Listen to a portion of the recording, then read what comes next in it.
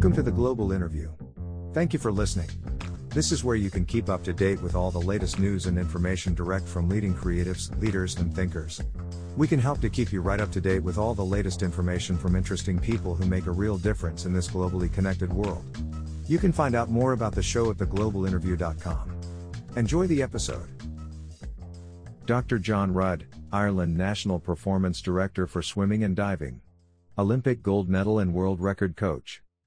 Dr. Jon Rudd is a highly effective national and international leader, director and high-performance coach with a broad experience in successful sporting and educational environments, including the development and coaching of high-performance athletes to win Olympic gold medals and set world records. Jon enriches staff capabilities, develops innovative performance programs and collaborates with international sports federations and national Olympic committees. He demonstrates exceptional planning and problem-solving skills while readily adapting to change, working independently and often exceeding expectations. Jon is able to cultivate a strong working rapport with agencies and providers to boost operational performance. He thrives on overcoming challenges and leading others to success in extremely high-pressure, high-stakes scenarios. He has strong and focused leadership, with a high level of emotional intelligence, balancing consideration for the facts and the opinions of the team and delivering decisive action. Tell us about your current role and what you like about your career or areas of focus. I work for Swim Ireland as the National Performance Director for Swimming and Diving, which means I have the remit to oversee and lead the Olympic teams in those two sports. I also lead a program aimed to develop and foster the athletes that will be relevant for Ireland in the future Olympic Games in both 2024 and 2028. As for my background, I'm a doctor of psychology, but I wouldn't consider myself to be an expert by any stretch of the imagination. I don't think you ever are in that field. And I'm an Olympic gold medal coach and a world record producing coach in swimming. I'm also a teacher in a former life. I was a physical education teacher who also taught English. I ended up on a senior leadership team in a school, but my career diverted me more into performance athletics. What inspires you, motivates you, helps you to make each day count? I took a lot of inspiration from my parents, there's no doubt about that. My dad was a very good football player, but in Ireland, they'd call him a soccer player, right? Because we get confused between the two sports if we don't do that. He was a great soccer player, and he played cricket. So then he managed to redefine himself as a swimming coach because I wanted to be a swimmer, my brother too, and he kind of gave up his own interests and his own pursuits to help us kids become better at the thing that we thought we wanted to really try and excel in. And my mother did something similar. She started to get involved in the governance side of swimming with committees, county boards and all of those kinds of things. And I took a lot of inspiration from that for sure, because of how my parents were willing to change their life for the betterment of their children. And I suppose I've also taken a great deal of inspiration from people in my field that have had great success. But I've also always resonated really strongly with the mavericks in sport, but wouldn't necessarily consider myself and to be a maverick. I loved Brian Clough when he was coaching soccer. I really enjoyed Geoffrey Boycott's commentary on cricket, and I loved watching John McEnroe play tennis. It was those characters that always gave me a buzz because they were outside of the norm.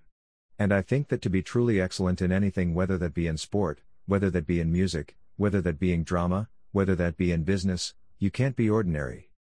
To excel, you have to be extraordinary. You have to break some barriers and you have to smash through some glass ceilings, and those people did that. And I took those principles into my coaching. I certainly took it into my school teaching, there's no doubt about that. I would say that my lessons were odd. And I didn't like being pinned down by national curriculums and whatever else. I liked the lessons to flow and to have an organic feel as to where we will go on a particular topic. And certainly, that side of life has always inspired me, those people who bucked the trend, like Alex Higgins in snooker. They were successful because of it. What are you most proud of in your life? The obvious answer in my professional life would be the coaching of an Olympic gold medal, which is the ultimate thing professionally. But there's more than that. I would say the thing that I'm most proud of in my life are my family, my 4 kids who are extremely successful. That's probably an exaggeration, but they are successful, and that is extremely invigorating to me as a person, and keeps life extremely dynamic. I take a great deal of enjoyment and pride in seeing what they achieve. And they all do different things with their lives. There isn't a trend amongst the 4 kids. And 3 of them swam, and 2 of them still do. I wouldn't say that they were necessarily world class, but they loved it and it helped define their lives. And my daughter is doing extremely well in the world of graphic design. My eldest son will probably go into swimming coaching. But my middle son is in drama college and learning how to be an actor. And that's always been his thing. There's a massive dichotomy amongst my kids. And I think I'm really proud of that, and we, as a family, have allowed each one of them to progress and develop their own wants and needs, rather than being directed down a particular route because it's what we as parents maybe once have been successful in. So I'm extremely proud of that situation, but professionally, the coaching of an Olympic gold medal, I don't think that can ever be surpassed in a coach's highlights, and one of the reasons why I've stopped actively coaching now, I think it is because of ticking that box. And then I was like, what next? Do I just do it again? And I was like, I don't know, it's the is chasing the dragon thing, maybe it isn't as good the second time. So I moved into this current position to try and allow other coaches to feel that same euphoria that there is when you achieve that as a coach. So my job now is to help, support and coach the coaches to be able to achieve the same thing. And that really drives me now on a day-to-day basis, and it fills me with enthusiasm. What do you wish you had known when you started out? You wish you knew what you're getting into, that's for sure. When it comes to using your life in this way. And any successful professional will probably say the same thing no matter what business they're in. To get to the top of the game, there are difficult questions to be had around balancing your life, between your family, social aspects, and wanting more success. And being driven by that. There's no doubt about that, particularly in the early days. This is all consuming, but that wasn't a problem, because I didn't have a family, I didn't have kids. When you're a lone ranger in the world, you can still be sitting on the laptop at 10 or 11 o'clock at night. Making sure that everything's right for the following day or the following week, or month. And there's nobody tapping you on the shoulder saying, hey, what about us? But there's a point in time where you've got to get that balance, right? When I started coaching, there was no ambition from me. This is absolutely honest. There was no ambition to get to the top of the tree. I started coaching just as a means to an end, as a student. I needed money. And I didn't want to pour pints in a bar or stack supermarket shelves. So I retired from a sport that I knew something about, and I coached the way that I had been coached. No formal qualifications, no mentors, no guidance. I just got on with it. And it wasn't right. And there were some athletes at that time that if I had known what I know now, they would have been more successful, and I'm sorry about that. But that's just the way that life is, as you're evolving as a professional. But, one thing that I did do, and that was to learn from my mistakes. And try to not make the same mistake again. I think that making mistakes is acceptable, but making the same mistake twice is unacceptable. I think the biggest reflection back is, do you know what you're getting into, John? Because it is now swimming coaches and the alarm going off at 4 o'clock in the morning, and sometimes it's not walking back through the door until 8 or 9 o'clock at night, and it's 6 days a week. And it's weekends away with athletes, and it's time away from regular life, but we go back to the earlier point. If you want irregular success, you can't have a regular life. What do you feel is the most common reason for people failing or giving up? I think that with the snowflake generation, the millennials, I think that there's a lack of patience. People want to be working at the cutting edge too quickly, and that there's a lack of understanding as to what it takes and is necessary to get there. And this is a huge generalization, and other people out there may take offense to this, but generally speaking, what I'm seeing in society is people not willing to learn the trade, to do the hard yards, and earn their stripes. They want to go from I finished my degree to the following day, I'm at the top of the pile. I was in the same coaching program in the same city for 27 years. And the absolute reason for the success was patience. Perseverance over that 27-year period. But if I'd broken that 27-year period down into 5 or 6 periods, of 5 or 6 years in different programs, so still make the same 27-year investment into the sport, it wouldn't be the same. I wouldn't have achieved what I've achieved now, because you need to build a system. Strategically, you can't build something if you're going to bounce from one position to another in a flighty manner too regularly. And if you're looking for success that somebody else has built and piggyback on it, rather than build it yourself, it's never as successful. I think that's absolutely key, patience and perseverance. And when you get the knockbacks, which will come, you dust yourself off and you go again. Accept that it's not a linear journey. There's going to be peaks and troughs on that journey. And you ride the peaks and enjoy them.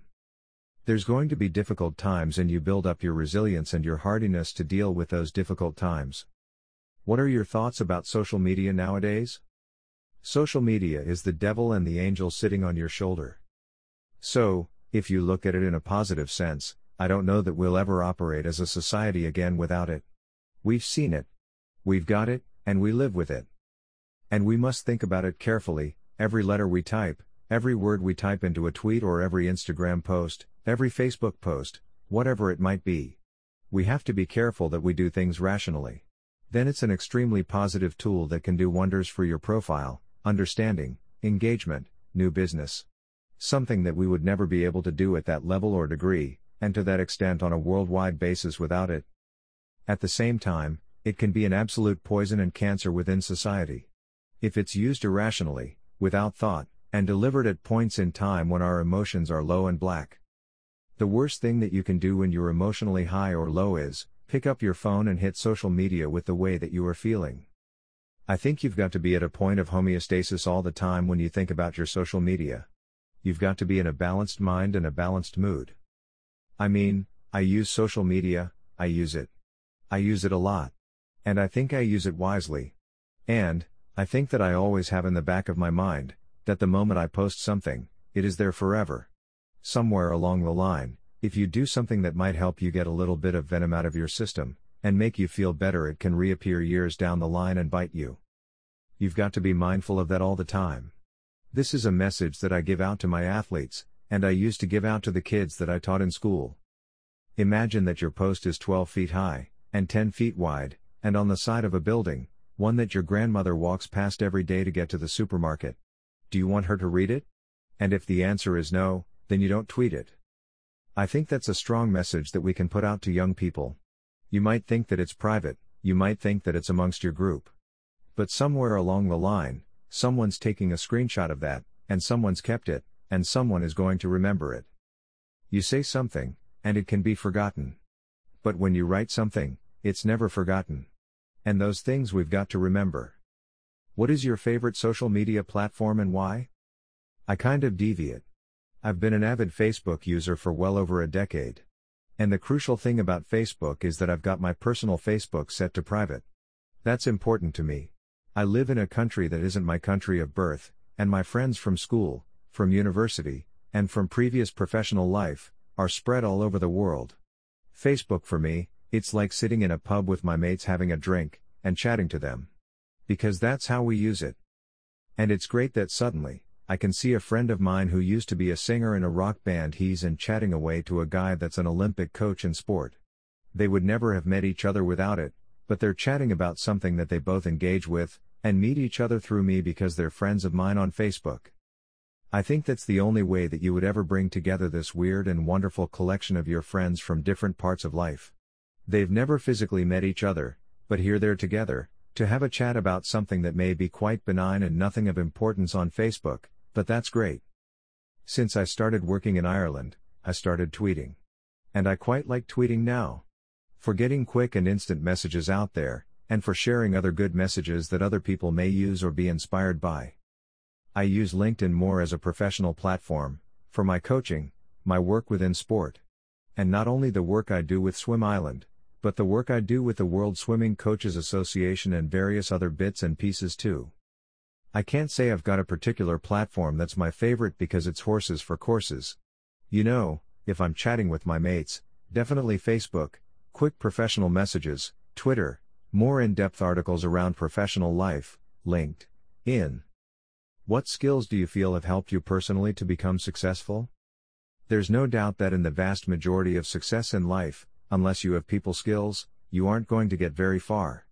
There are very few things where just working independently and not engaging well with other people equals success. And so I think I've developed from quite a brash go-getter as a young person, to someone where soft skills, and getting people to buy into a dream, and getting people to buy into a journey, has been really, really important. And that's a natural evolution that I've seen in my own skills, over a period of time. That only comes with a fair few knockbacks on the way. But that's crucial too. Perhaps the best way I can put it is don't talk the talk, you've got to walk the walk. so don't expect people to do things that you're not necessarily willing to do yourself, and then more. Perseverance, and diligence, and dedication, to the task, and time management, personal organization, and delegation, but not an abdication of working with others. That's really, really important. Giving people a purpose to what it is they're doing with you and for you, but don't brush the responsibility off your own shoulders. Ultimately, if you're leading and you're accountable. Working out how to get the best out of people, and what their skills are, and how you enthuse them to the task at hand. That's a huge part of any success, I would suggest. And I also would say, not to expect to be an overnight sensation. You've got to do the time. You've got to ensure that you are willing to see a lot of projects through, even though the light at the end of the tunnel sometimes can be very small or very distant. As long as you understand that it may take 10,000 hours, or 10 years to have success in whatever it is that you're striving towards. If you buy into that, then buy into that properly. You cannot start getting impatient along the route, simply because, and irrationally, you think that something should fall into your lap, because things don't fall into your lap, or rarely so. You've got to make it work for you over time. Do you have any sort of thoughts or maybe possibly positive messaging relating to the global pandemic that we've all found ourselves in? I think that lockdown has had a number of positive effects on society. Let's not get away from the horrendous situation. Hundreds of thousands of people have died. And that's heartbreaking and cataclysmic. And so I don't want to downplay that at all, for anybody who's lost a loved one, and for them to hear me say that there might have been some positives come out of this, they could quite rightly take offense to that. And the second thing is that we're going to have a huge economic and financial strain placed upon society, in every country, in every province of every country. And we're going to be reeling from that for years and years to come. And people are going to find that they're out to work, or that financial circumstances within their family are extremely difficult. And we wouldn't want to wish that on anybody either. However, we have learned, I think, that there's more value in life than queuing up to spend our money on clothes, and trinkets, and whatever else we might do on a Saturday afternoon, that would have been our traditional way of life. All of that was taken away from us. And that we're back to a time of wholesomeness where we have had to be a family unit together, and the family unit had to learn to support each other and so on through these difficult times. We were rushing around from office to office, meeting to meeting, and although we had to continue with our business, suddenly we were able to do it from home. In front of the laptop as we are now. Whereas without this pandemic, you and I might have met somewhere in the middle of Dublin, had a coffee to talk about this. And we would have been traveling in, traveling out. It would have taken another half a day to complete this process. Whereas now, you've explored this and I've clicked a button and we've still managed to achieve what it is that we were trying to achieve. So we will learn to use 21st century resources better. I also think that sort of ethically and morally, nations have come together for the betterment of society as a whole. Telling people you can't come out of your house for weeks and weeks on end. It doesn't go down well, but when you're told it's to protect vulnerable people and society at large and to protect the health service, and to ensure that people aren't catching a horrible virus that could kill them, 99.9% of society has said, okay, I can buy into that. I'll do that. I think that kind of spirit, that kind of bonding within a society is something that only something like this brings to the fore. And 21st century Western society life is often a selfish one, and this has changed that. At least for now. We have not regressed, but we progressed in a way. To a wholesome society where those things were less relevant and less important. And we went back to basics of right, let's make sure the family is cared for, let's make sure we have food on the table. And let's make sure that we spend some time together. That we have more wholesome entertainment in an evening because there is only so much Netflix you can watch. And I think that that's a really good thing. Without looking at things like the pollution that's dropped in places like India and China dramatically because cars aren't driving so much.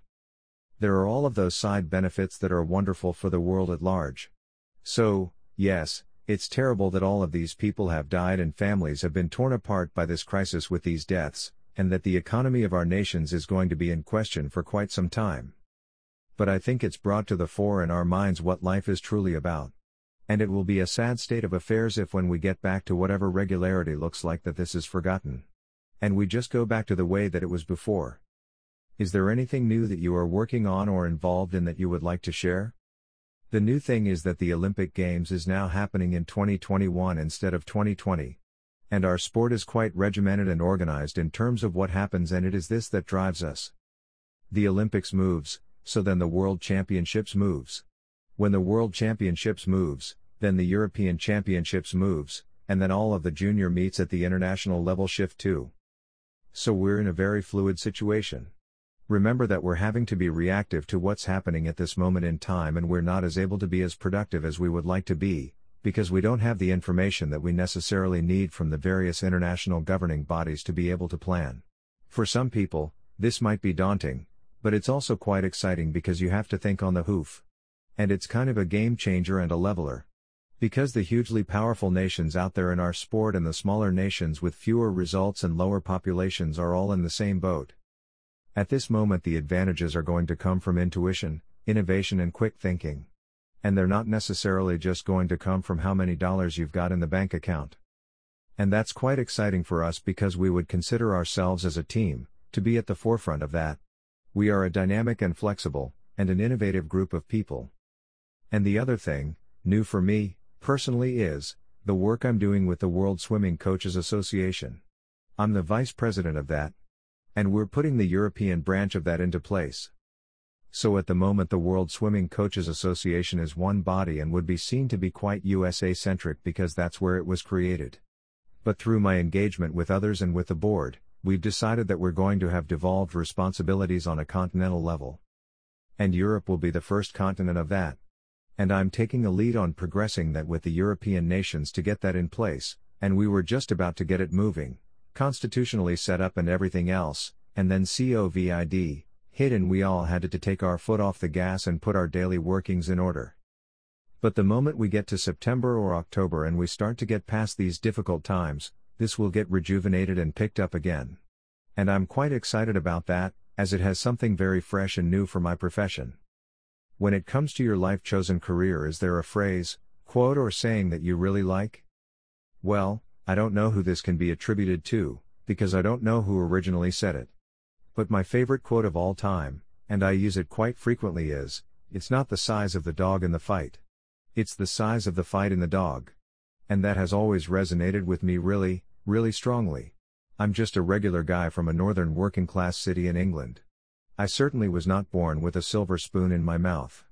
You know, everything that I've achieved, and we achieved as a family, is through hard work. Through education. Through taking opportunities when they come along. And there's nothing truly special or outstanding about me, as an individual. But you know, whatever success people may think I've had in my professional life, it's come from inside. It's intrinsic. There's a fire burning in there. I don't do anything unless I'm going to do it properly. And I'm going to do it to the nth degree.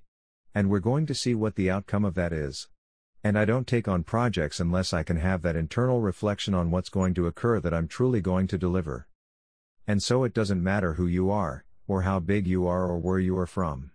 If you've got that in you, you have got that internal burning passion, to be successful, and to achieve excellence within your life in whatever field that may be, then that's the quote, as it always resonated with me.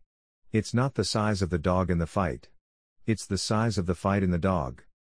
Thank you for listening to this interview on The Global Interview. You can join the Global Interview newsletter at theglobalinterview.com. Thank you for listening to this episode from The Global Interview. We appreciate your support. If you would like to find out more, please visit theglobalinterview.com.